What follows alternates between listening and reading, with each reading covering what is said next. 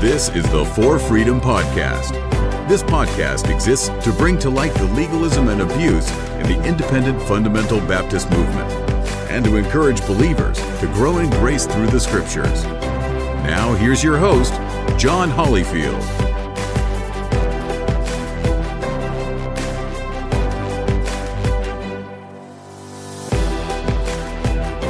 Welcome back, everybody, to the For Freedom Podcast. I am your host, John Hollyfield, and it's good to be back with you. I do want to say a word before we get started about the production of the podcast. I appreciate your patience with me. I'm working on getting a lot of the wrinkles ironed out. This is something that I'm doing completely by myself. I have had some help by our Casual Friday guest, James, who's helped me with different graphics and things like that and getting the podcast launched. But recording it and editing it and all of that stuff, I've been learning as I go. I did not know how to do this stuff to get started with. And one of the things that I've been trying to make right is the sound of the recording, the microphone, that kind of thing. Been having some struggles and difficulties with that, but I'm trying to work out some wrinkles and get that better sounding for you. This is the next episode. This episode is going to be about grace and truth, or grace and the sufficiency of Scripture. Now, the number 4 in the name For Freedom comes from the 4 aspects of the podcast. So the freedom comes from the play on Galatians 5:1, for freedom Christ has set you free, therefore don't be enslaved again to a yoke of bondage or a yoke of slavery. Galatians 5:1. The number 4 encompasses 4 aspects of how we are presenting, or how I'm presenting the podcast and the ministry. And that is, number 1, exposing and teaching against legalism. Number 2 is the exposing and counsel or helping of abuse. Number 3 is the teaching and growing in grace, utilizing grace in the Christian life beyond legalism. So when we remove the aspect of legalism and we walk away from legalism, what is replaced there? Well, what's replaced there is grace. So that's number 3. And the 4th aspect for the number 4 encompasses all 3 of those by the work of the Scriptures, the sufficiency of the Word of God. So using the truth rightly interpreted in the Bible for those 3 aspects. So that's the number 4, for freedom, and I play on that verse. And so we did the first episode was about legalism. What is legalism? And introducing that subject. The second episode was sort of introducing the aspect of abuse within the independent fundamental Baptist movement. And so reading the article, I know that's not easy to listen to somebody read for 40 minutes. And I probably will never do it again, but I thought it was I still stand by the decision to do it because I think it's important for us to look at that. Sarah Smith's team there at the Fort Worth Star-Telegram did such a fantastic job in research and presenting that. So I thought that was appropriate to do. And so that outlined the abuse. And so we're going to dig more into both of those subjects as the podcast continues on. So this next introductory episode is going to cover the next 2 aspects. That is, living in grace and the sufficiency of Scripture with those elements. Okay, so grace. This is a word that is often used in the church world, in the church culture, in Christianity. Probably the most famous hymn that's ever been sung, Amazing Grace. That's where it is. Grace is an amazing word, and it is an amazing truth. We are saved by this grace. The Greek word in the New Testament for this word grace is charis. C-H-A-R-I-S. Charis is how you put it over in English. This is understood as God's unmerited favor. Okay? God's unmerited favor. Meaning God's grace is God displaying favor on any individual or any person or anything that never deserved it. No ounce of deserving at all. Let me say this in as bold as I can. We did not deserve it. We still don't deserve God's favor, and we never will deserve God's favor, because God is holy and we are sinners. Now, I know for those that may be coming out of the Independent Fundamental Baptist movement that have been told that they're nothing, that they're worthless, these are hard, these may trigger some things within you. But I ask you, stay with me here. Stay with me for this, because theology matters, especially this part. Okay?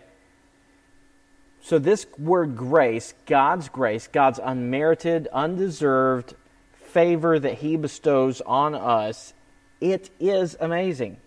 In fact, John, the Gospel of John, chapter 1, verse 14 says, "And the Word," speaking of Jesus, "became flesh and dwelt among us, and we have seen His glory as the only Son from the Father." Watch this.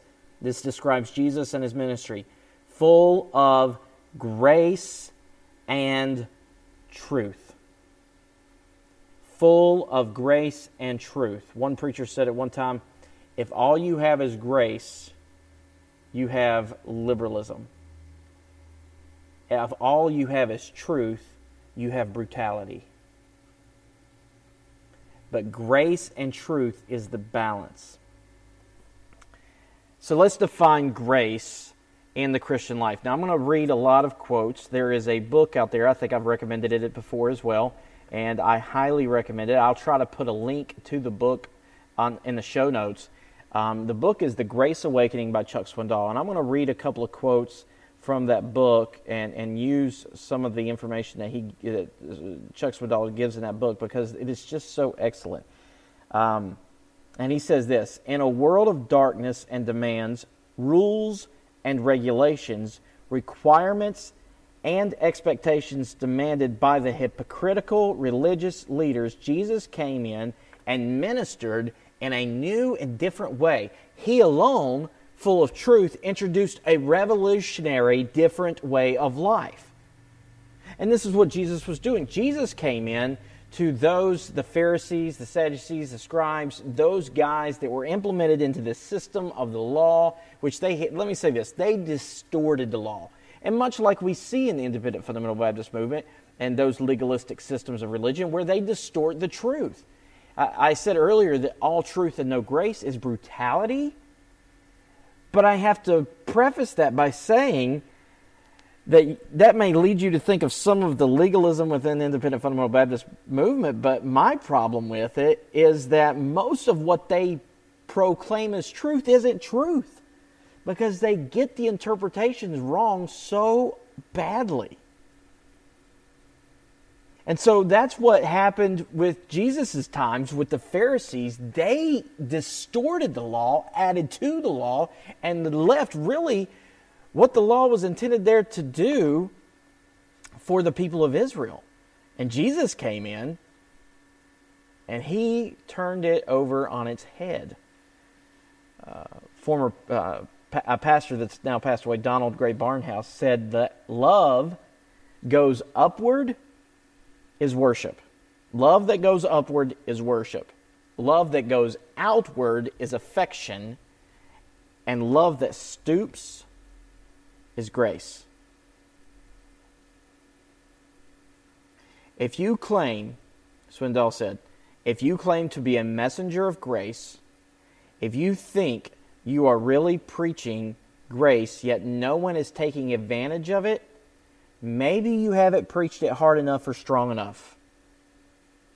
I can assure you of this: grace-killing ministers will never have the charge brought against them. They make sure of that. Think about that. Think about that. If people aren't taking advantage of their grace, are we sure that we're actually preaching grace? That scares us to death, doesn't it? It scares preachers to death. Because the one thing that fuels legalism is the fear that people are going to be living in sin. And so with that, I talked about this in the legalism episode. With that, we then go into playing the Holy Spirit in people's lives, telling them what they can and cannot do. But when we extend grace, we step back, allow the Holy Spirit to govern people's life. And you know what? Here's the truth of the matter is, it is messy. It is messy. Because people make mistakes. And let me say this, so do we. The Christian life is a progression of growing to be more like Christ. I am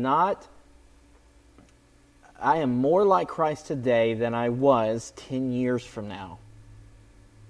And what happens is we already are up to this point, and we want everybody to catch up to us right away because we know what's right or wrong, and it bothers us. We start getting twitches when we see somebody that's doing something that we know is wrong, and we've got to set them straight. And we've got to say, oh, and then we start judging, well, are they a Christian if they did that? And we forget so quickly how our journey on the Christian faith has been and where we came from and what we gave up and how the Holy Spirit worked in our lives to grow us. Instead of utilizing grace as God grants us each day in the Christian walk.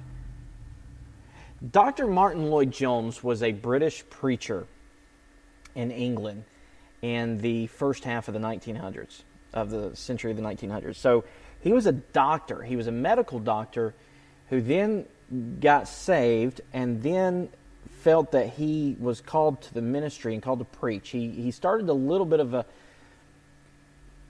as an under-shepherd under G. Campbell Morgan, and then he became a pastor and wonderful, wonderful preaching ministry. And I believe he died somewhere in the 80s or 1980 or the 70s or something like that. But a lot of his stuff still wrote a fantastic book on spiritual depression.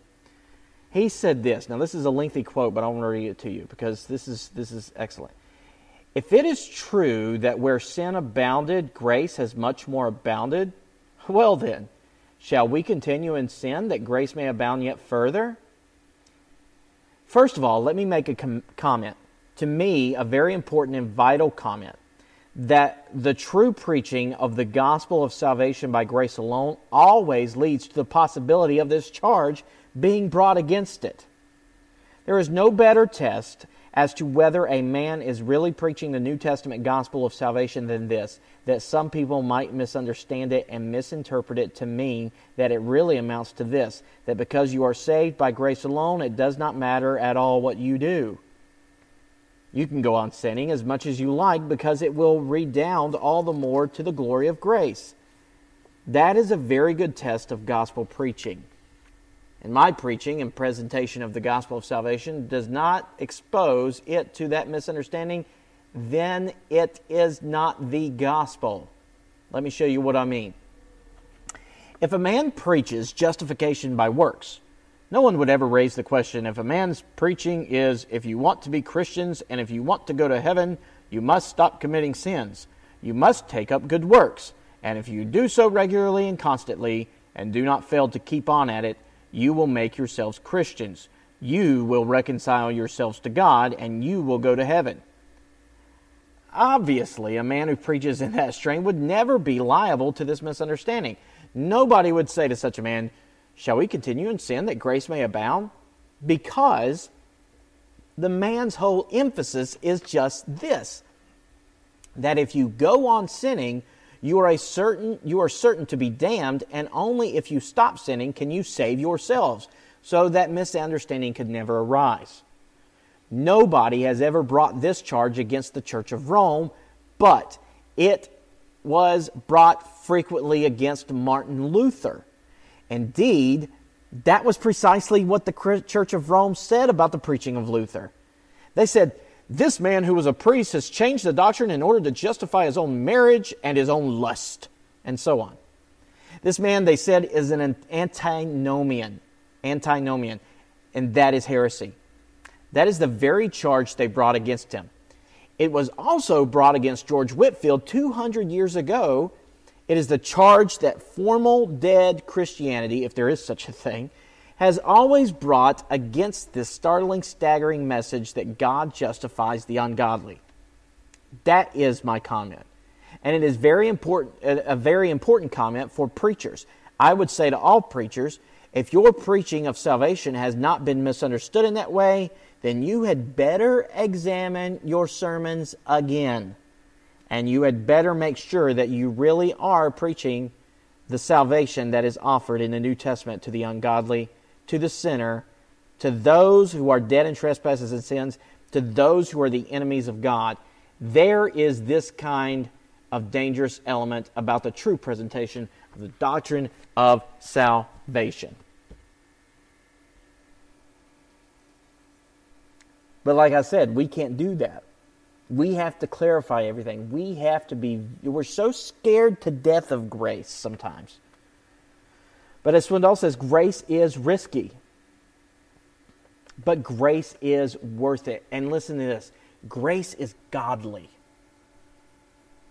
I often say this. I've said this to our church many times as I've preached on this area of sin. You are no more like Satan than whenever you give in to your pride. The root cause of Satan's exile and downfall was his pride. The most satanic sin that we can commit is pride. Now watch this. One of the most godly things you can behave like is exercising and granting grace. Grace is a godly act because God grants us grace. It is a divine, unmerited favor for those who don't deserve it. And we, or those within the IFB who try to withhold that grace,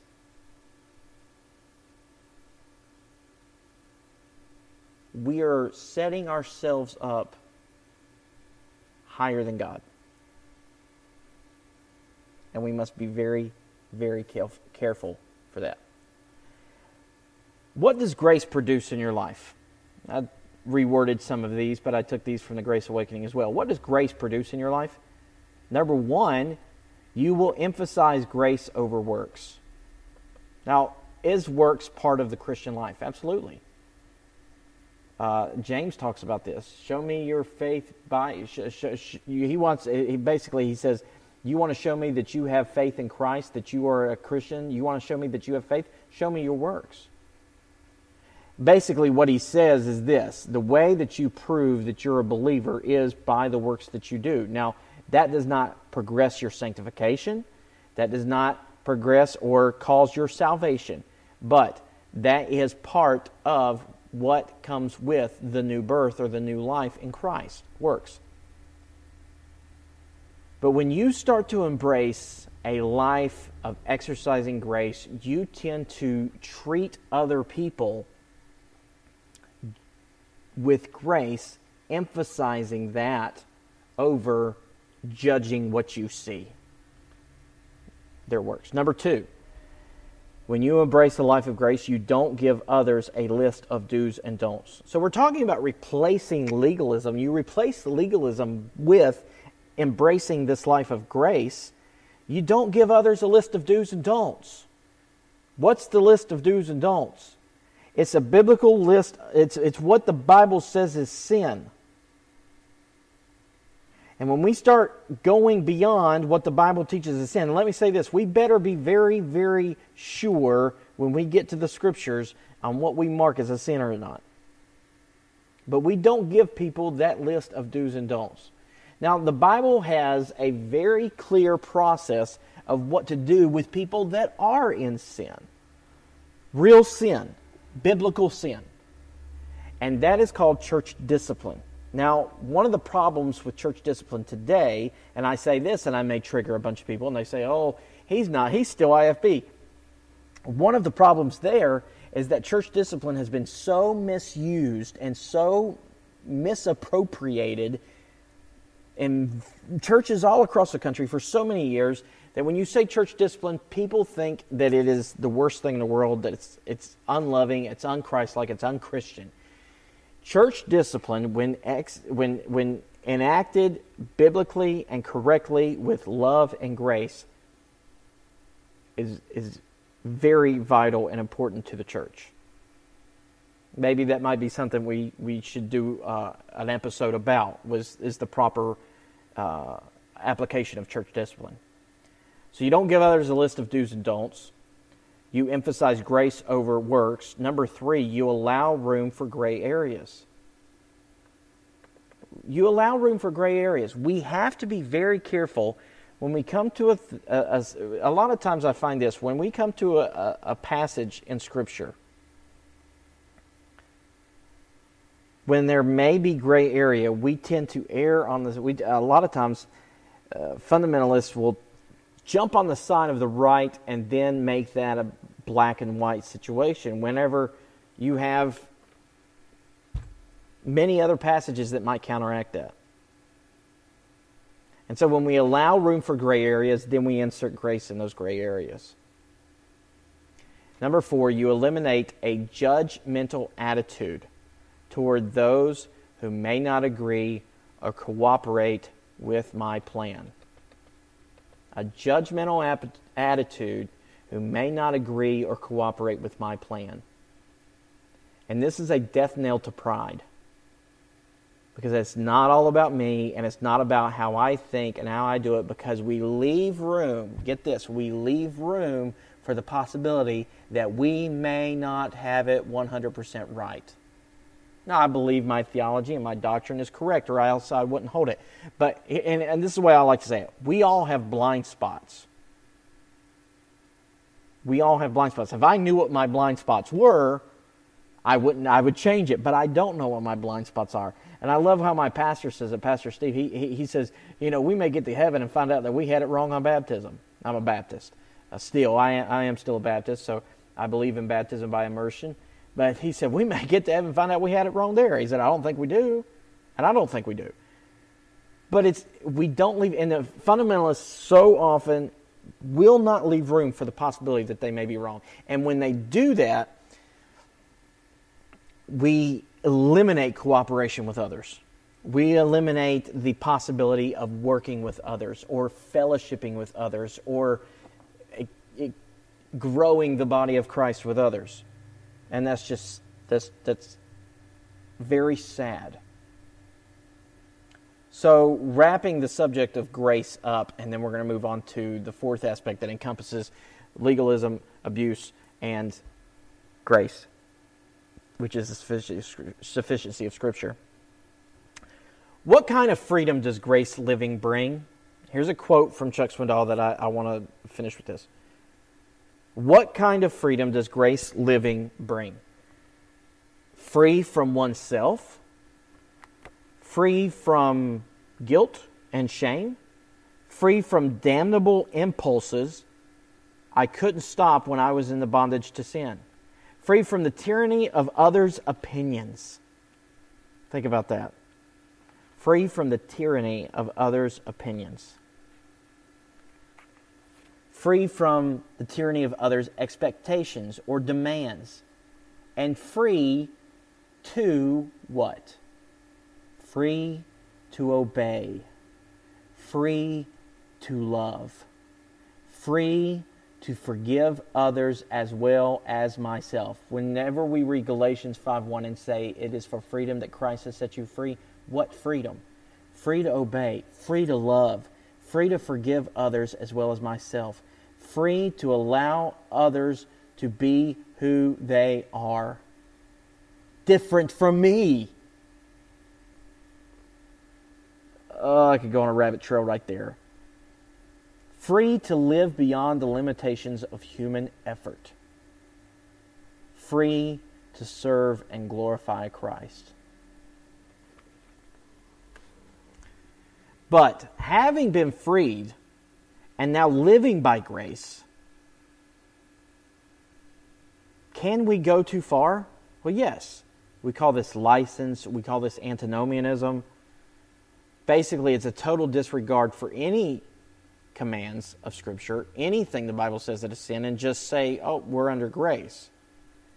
And this is something we want to avoid as well, because the Bible is our authority. The Bible is sufficient, and so we still want to uphold the same Bible that gives us the liberty and gives us the freedom. We also understand that it gives us guardrails by manner of, hey, do this, don't do this, for a happier life, more pleasing to God.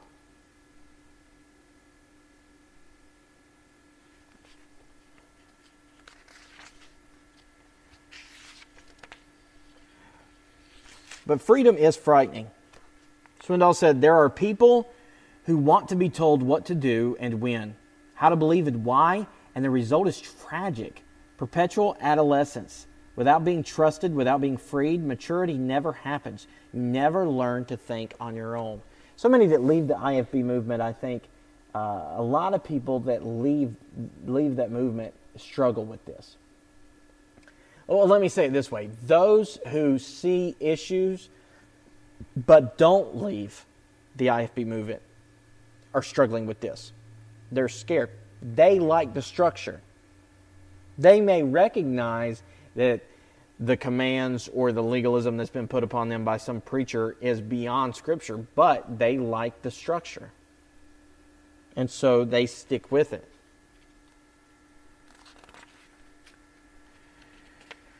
So, Swindoll offers 3 practical suggestions for guarding against extremes and going into a balanced form of living. First, guard against extremes if you want to enjoy the freedom grace provides. Second, treat grace as an undeserved privilege rather than an exclusive right. Live gratefully, not arrogantly. Live gratefully, not arrogantly. Third, remember that while grace came to you freely, it cost the Savior his life. And so grace living should lead us to thankful living. Let me read the passage one last time before we move on to the next subject. For freedom, Christ has set us free. So, stand firm, therefore, and do not submit again to a yoke of slavery. And that, I hope that verse brings on added meaning as we covered the aspect of grace. Now, I want to spend the rest of the time with this subject of the Bible, because I still hold to a very strong view of the Bible. This is what is called the sufficiency of Scripture. I believe the Bible is God's Word. Does it stand the test of reason? Yes. But that is not the source of that conviction. It is the inner witness of the Spirit to our hearts. It is the Spirit that witnesses with our spirit that we are the children of God. It is the Spirit that witnesses with our spirit that the Word of God is in fact true and reliable. We can stand on the truth of the Word of God. I did a study at our church on the Bible. I think I did 22 lessons on the doctrine of the Bible, and I came away with it, not King James only, but more settled and confirmed in my heart that the Bible is God's Word and that it is sufficient and authoritative. The Bible carries with it authority. Now, how does the Bible carry out in our lives? Well, Psalm 19 is what I want to examine for this. Psalm 19. And Psalm 19 is considered the psalm that Psalm 119 is considered the psalm about the Bible. Psalm 19 is sort of a miniature version of that. And verses 1 through 6 talk about God declaring the sky and the earth, declaring the handiwork of God. Verse 4 says verse 3 says there is no speech, nor are there words whose voice is not heard. Their voice, speaking of nature, speaking of creation, goes out through all the earth. Their words to the end of the world. In them he has set a tent for the sun. Verse 6, its rising is from the end of the heavens, and its circuit to the end of them, and there is nothing hidden from its heat. So then you get to verse 7 of Psalm 19. and it begins to tell you what the Word of God does. So it uses terms like the law, the precepts, the commandments. All of these are reference to God's Word, what we call the Bible. And so verse 7 says, "The law of the Lord is perfect, reviving the soul. The testimony of the Lord is sure, making wise the simple. The precepts of the Lord are right, rejoicing the heart. The commandment of the Lord is pure, enlightening the eyes. The fear of the Lord is clean, enduring forever. The rules of the Lord are true and righteous altogether." And then verses 10 through 14 talks about our response to the Word. It says, "More to be desired are they than gold, even much fine gold, sweeter also than honey and drippings of the honeycomb. Moreover, by them is your servant warned, in keeping them there is great reward. Who can discern his errors? Declare me innocent from hidden faults. Keep back your servant also from presumptuous sins. Let them not have dominion over me. Then I shall be blameless and innocent of great transgression. Let the words of my mouth and the meditation of my heart be acceptable in your sight, O Lord, my rock and my redeemer." But I want to look at verses 7 through 9 as it talks about what the Word of God does. Now, how can we bring the Word of God or Scripture or the Bible to bear to help with the legalism or the abuse, physical abuse, sexual abuse, emotional abuse, verbal abuse, spiritual abuse that comes from the IFB or other religious institutions, and dealing with grace living in the Christian life? And I think Psalm 19 holds the answer to that, because it declares to us what the Bible can do. And so as we move forward, I'm gonna examine this passage, but then understand that the goal of the podcast is to prove that. As we go forward, examining the details of these issues, using the Bible as it says it can do here in Psalm 19. So there's 6 titles of Scripture. I talked about that. The law, which is God's, this is the Hebrew word Torah, God's instruction manual for man's life. The testimony of the Lord in verse 7 is the testimony or witness. The statutes or precepts of the Lord is, in verse 8, is the pointed truths, the principles, the doctrines. The commandments of the Lord is the ordinance. It is a mandate. It is authoritative. So this describes what the Word of God is. The fear of the Lord, this is morally reverence or dreadful. And then the judgment of the Lord, this is the order, the determination, the verdict of God that we find in the Word of God. And so then next, I want to let's look at 6 attributes of Scripture in this passage. So, the law of the Lord is perfect. Perfect. This means complete, undefiled. It covers all aspects of life. And you may be saying, and I hope you stay with me here. Just please stay with me, because I know some of you that have left this movement have been so hurt and so done wrong. Some of you may have even left Christianity, and you're just giving this a try. Just stay with me here, okay? The Bible has so much to say about all of aspects of life, and God has granted us truth to help us cope with life and to help us live on in life.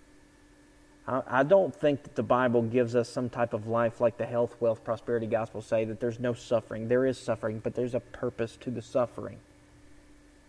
There's so much more to God's Word. It's perfect. It is sure. It's unwavering, unmistakable, reliable, trustworthy. The precepts of the Lord are right. What is right? It is the path or the guide. The commandment of the Lord is pure. This is clean, clear, lucid, transparent. The fear of the Lord is clean. The rules of the Lord are true. This is fair or pure. True is truthfulness or faithful or right. Then, here it is, the 6 results of Scripture that we see from this passage. what does it do? We see what it is. Now what does it do? The law of the Lord is perfect. So what does it do? It revives the soul. Isn't that what many people that have been abused need?